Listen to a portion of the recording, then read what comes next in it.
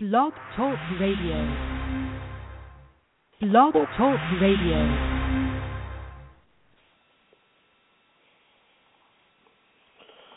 Well, praise the Lord. This is the day that the Lord has made. I will rejoice and be glad in it. I was glad when they said to me, let's be the church. And I'm glad to be the church. And tonight I have a lot to cover.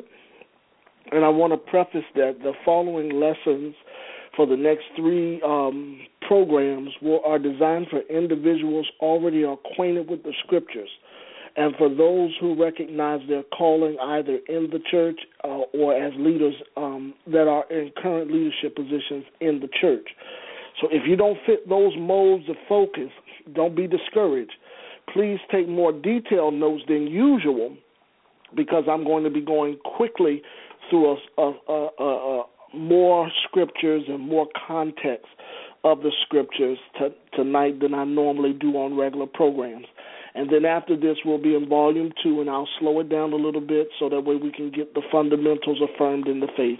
But tonight is not that type of lesson. It's for those that are already established in the faith. So let's pray and get started right into the lesson. We have a lot to cover. Let's pray. Father, we praise you and thank you for this day, knowing that this is the day that you have made. We rejoice and are glad. We thank you for another opportunity to worship you in spirit and in truth. It is the authority of your word that gives me confidence to make known the mysteries of the gospel of the Lord Jesus Christ. I do lean and depend on the Holy Spirit as educator and guide to give me clear articulation of speech and deliberation of thought as I make manifold known the wisdom of God. Holy Spirit, I say, have your way. Do what only you can do. Anoint the people's ears to hear what the Spirit has to say to the church.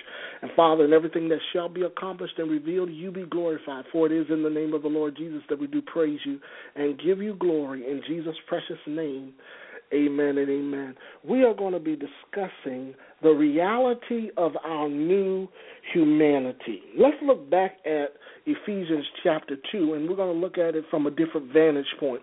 Revelations of the new creation. We're going to do a crash course tonight in Christian humanities through the lens of new creation, and that's the name of the subject, and we're going to be focusing on 3 different sections of this particular teaching.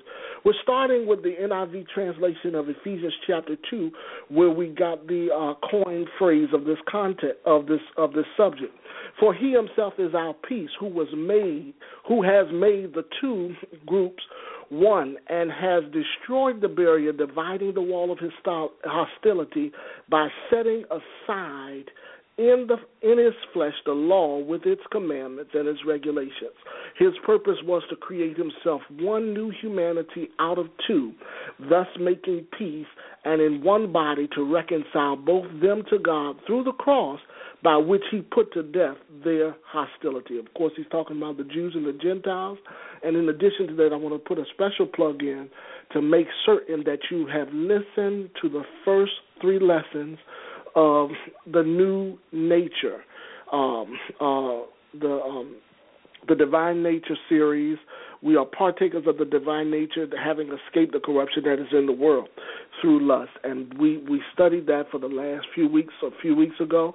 So make sure that you have all 3 lessons of Volume 1, which is transforming our God complex, because I'm building from this advanced study from that. And we know that we've had access into the nature of God because Christ allotted us access. But here we want to look at another effect of his nature, and that's the effects of his nature on us, which is the reality of our new humanity, revelations of new creations. All right, now, taking another approach to how we view and appreciate the relevance of Scripture is vital to us encountering God in today's time. It should be more transformative, transfiguring, and tangible, his glory, the total growing process of spirituality. And perhaps we are over-familiar with the text that we have mastered our bent on historical accounts of the ancient text, that we'd rather hold to sacred, what's sacred in the lens of historical appreciation versus real inspiration that drives us into depth in this newness of life concept. Perhaps we are stale set in wonder versus manifestation, not really bringing not really being spiritually led or becoming fruitful. In the last few years of my pressing on the Holy Spirit For real impact and relevance, it became very clear that the cleverness of many scholars and secular societies put caps on our life in Christ, neutralizing the impact of the collision of our life with His precious Holy Spirit, naturalizing faith in time, and even numbing convictions to live right through rewriting and revamping grace, making godly life theoretical as if we would never achieve it till we enter in the grave of some sort. Embedded in a new system of beliefs is a great reproduction process of faithlessness, being totally clueless of the extensive working which Christ achieved at Calvary. If I can change your reality, I can alter every attempt you have in believing you can achieve the best. Your values won't matter. If I keep you captive, every chance, idea, or thing set to transform what would change the nature of things would be at a halt. Everything will remain just the way it is. Something that we should never avoid but alter with our God-given ability. A captive mentality will keep merely fanatical because it may appear temporarily illogical. If I have your mind, I don't have to worry about you making a difference. It's systemic warfare at its best. Embrooded humanity with conflicting ideas that keep them stuck in it is what it is will make the best of what we have. It's merely a dream never meant to be. Renewal never happened. Reformed theology went wrong. Calvinists are just as off as Satanists. The Roman road went to the ruts with the Roman Empire. The word movement never really moved. We claimed we had faith and did not. The prosperity, we fled more poverty than good. And please let us not chain this to just the Pentecostal movement. Every denomination in some sort have exploited and adapted to secular trends that should be excluded from the sacred community. Looking raw at the timetables of church history, we can't coin this one sect of groups to sexual escapades, sin, and the loss of our sanity. It has happened to us all, and we can't pull people out of the pits if we ourselves as ministers are just pitiful in perspectives and persuasions. Time-warped worship is manifesting in the church at an all-time high. We are in the wonder years instead of worship years, and we are still at the brink of a glorious days ahead if we would dare humble ourselves, asking the Holy Spirit to give us this day our daily bread. This does not have to be our story. We can be the remnant that remained in a righteous resolve to tackle what appears to be complex in what we have through the Holy Spirit. Transforming our perspective, the trek of faith, and being transfigured to transform all play a part in existing in the confidence of our new nature in Christ. But if our perspective remains as what has been, it will always be what it was. Really unplugging the caps that we have on God and gathering a greater picture about the extent of His willingness to unfold everything to us points to His openness, how He opens Himself completely. And this is what I found out in prayer. A different vantage point on who He is gave me a realization to the air that He gives us to collect those concepts and make something of what we have gathered from it. And throughout life, He has expressed to us attaining His love. But I was reminded not to romanticize the texts about love into my own context, and some of those foundational truths that we have sanctioned in the love of God has been held in conflict with the accuracy of Scriptures. But till we develop a contentious soul against the love of erroneous religious concepts and its rhetoric and trends of flawed newness, we will continue to lack prevailing over the cares of life. But God has enabled us to achieve newness of life. And so I want to talk about, in the first part, the newness niche. The first section you can label as the newness niche. I want to take a deeper look at the Scripture, not in light of God's nature, but the effect of His nature on our nature. Now, for ministers, ministering on this type of topic where we overemphasize the exclusiveness of following Christ We got to change what we think Christ is and what he's not. So in a sub-point basically that I inserted in the lesson, I want you to understand that Christ is not Jesus' last name. It's not a last name for Jesus. It's not a leap of faith coined as a religious gesture. And it's not a logical conflict to current times and or Old Testament times. Christ is indicative of the power the man Jesus possessed. And we got to get it out of the crux of Christian can terminology, but indicate that it's the power that transforms and gives us life and makes us a different species upon the revelation and the repentance of our hearts. Christianity is not inclusive. It's not an inclusive branch, but it is an exclusive branch for a group of individuals who say, for God I live and for God I die. Now, we need to also understand that Christ is the inspiring spirit that filled us at the point of salvation. The man Jesus also used his nature, which was Christ, which was spirit, to fulfill the will of God. And we know that this is what the inspiration from behind the redemptive work that required integrity to state God's heart and to convey God's love to humanity. So here we see that it's inspiring. It's the inspiration that thrust us into the integrity of God. So when we say Christ, Christ is the essence of God expressed to us through Spirit. We can do all things through Christ that strengthens us. Now, God has enabled us to experience this newness niche. And please, as you begin to develop in the things of God, don't get so comfortable with just attaching new to everything. If God emphasizes that we have a covenant established upon better promises, and he coined it as the new covenant or the New Testament, then that newness should produce a spark of revelation of something fresh in our lives. Now, so we got to become aware of this niche called new, because the New Testament is flooded with newness.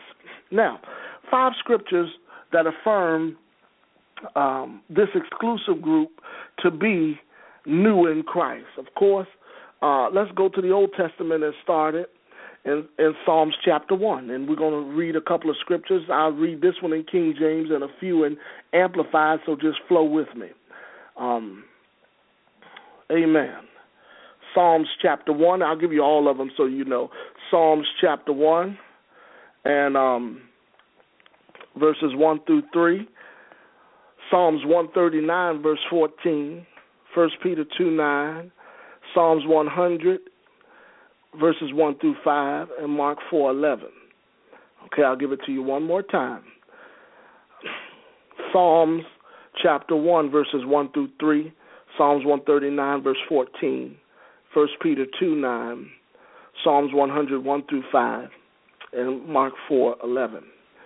Of course, you know, Psalms 1 says, blessed is the man who walketh not in the counsel of the ungodly, nor standeth in the way of sinners, nor sitteth in the seat of the scornful, but his delight is in the law of the Lord, in the law of the Lord, and in his law doth he meditate on it day and night. And he shall be like a tree planted by rivers of water, which bring forth fruit in its season. His leaves also shall not wither, but whatsoever he doeth shall prosper. The ungodly are not so, but they are like the chaff which the wind driveth away. Therefore, the ungodly shall not stand in the judgment, nor sinners in the congregation of the righteous. For the Lord knoweth the way of the righteous, but the way of the ungodly shall perish. So here we see that we are an all-exclusive club of individuals that have made God, that have resolved, for God I live and for God I die. Of course, Psalms 139 says in verse 14, and out of the Amplified it says, I will confess and praise you, for you are fearfully and wonderfully, and for the awful wonder of my birth. Wonderful are your works, and that my inner self knows right well. This is praise to God. So we understand we've been developed and been created in God. Wonderfully and reverentially, we have been crafted to work after God. Of course, 1 Thessalonians 5:23 says, I wish above all things that thou mayest prosper and be in health even as thy soul prosper. So we know that our spirit, soul, and body must be kept blameless before the Lord. But here you can give scriptures to let people know, why are we a new creation? One, because we don't walk in the counsel of the ungodly. We don't stand in the way of the sinner. We don't sit in the seat of the scornful. Our delight is in the law of the Lord. We meditate on it day and night.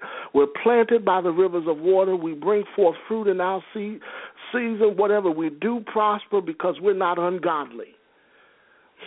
All right? But not only that, we are fearfully and wonderfully made.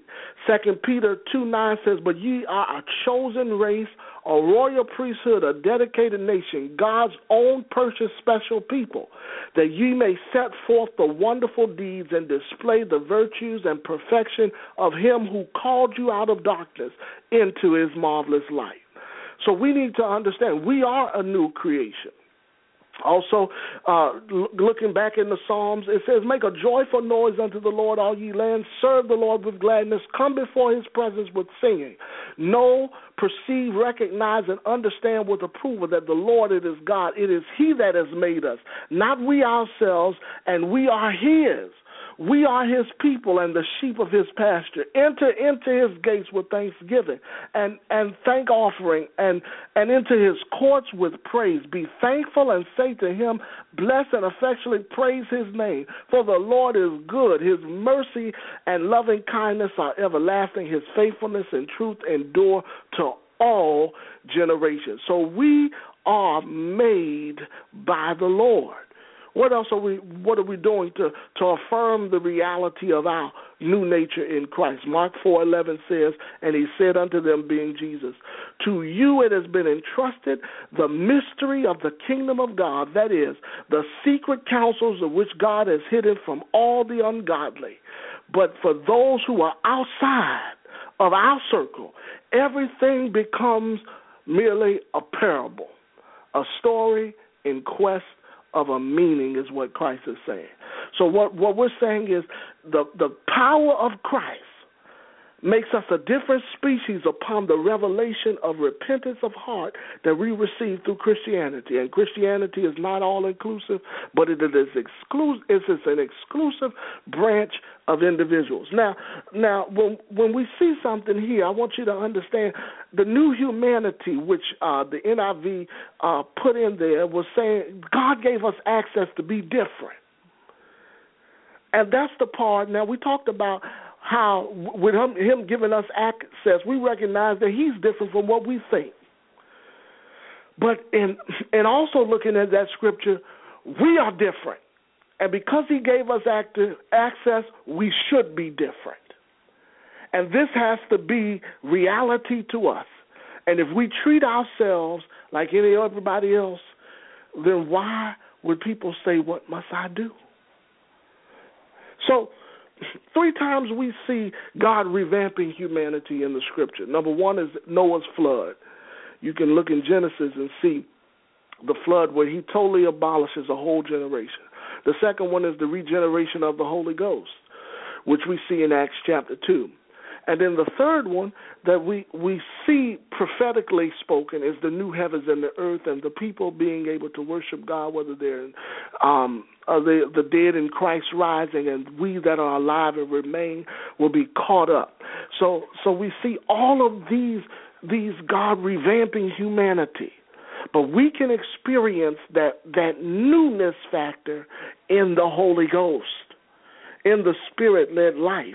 So I wanted to point those 3 things out to you and give you 5 scriptures supporting that this message, although it's in ancient text, is new.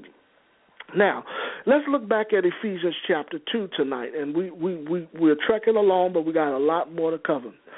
In a nutshell, the book of Ephesians reveals 5 distinct realities. Number 1, the power of the gospel. It enlightens our minds.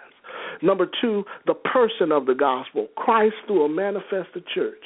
God is equipping people with the power so that they can engraft in their hearts the mind of God, the mind of Christ, the love of God, which surpasses knowledge and all understanding. Those things are grasped through the person of Christ. And as we reflect on the person of Christ, then we find the purpose of the person of the gospel. He is the person of the gospel. But thirdly, we see the purpose of the gospel: repentance, renewal, redemption. Hallelujah. Hallelujah. When we see those things taking place in our life, we then unfold the plan of the gospel, which is reconciliation among mankind and God. Reconciliation with God. When we're in right standing with God, we will have no problem being in right standing with one another. And then the promise of the gospel, faith through grace. For we are saved by faith through grace. It is a gift of God, not that any man should boast.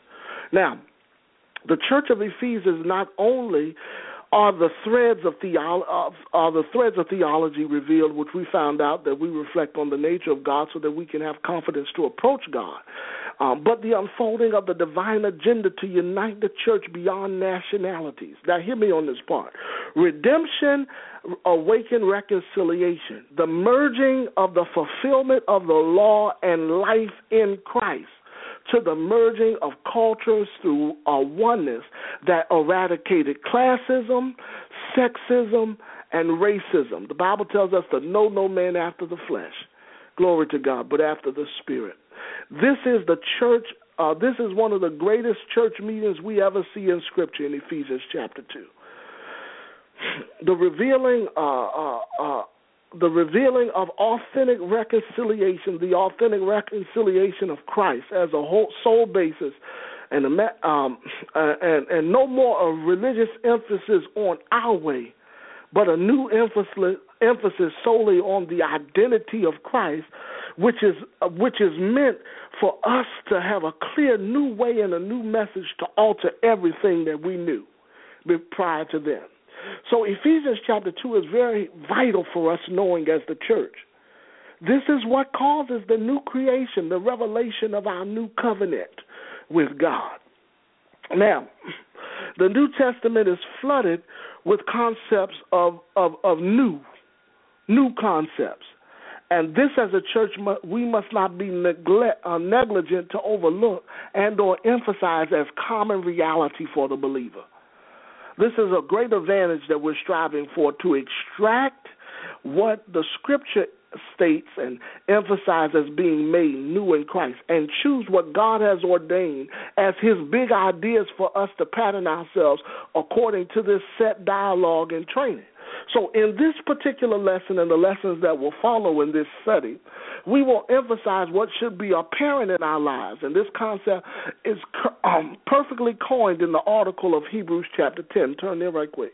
Hebrews chapter 10, and you can mark down 14 through 25. Hebrews chapter 10, verses 14 through 25.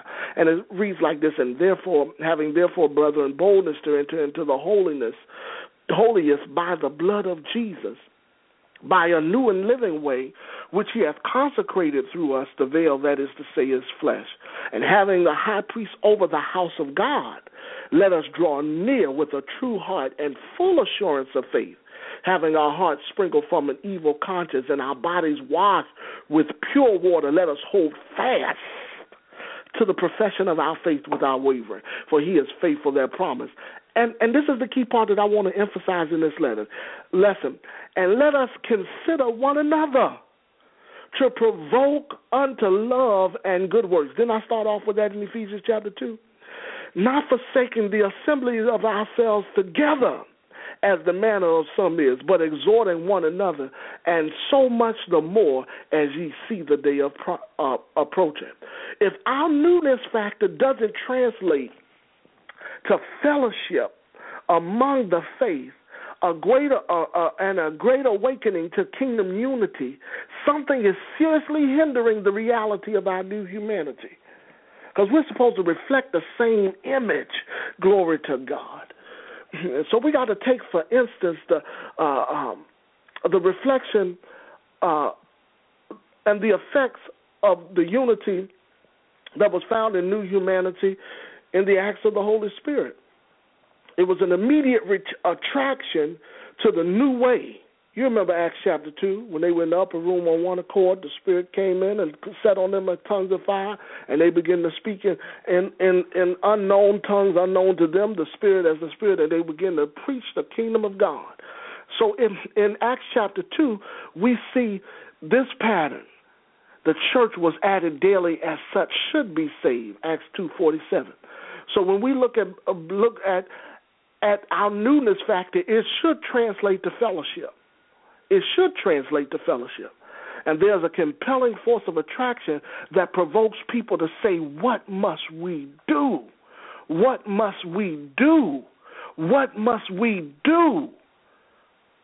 And this thrusting comes through a transforming power of new creation reality.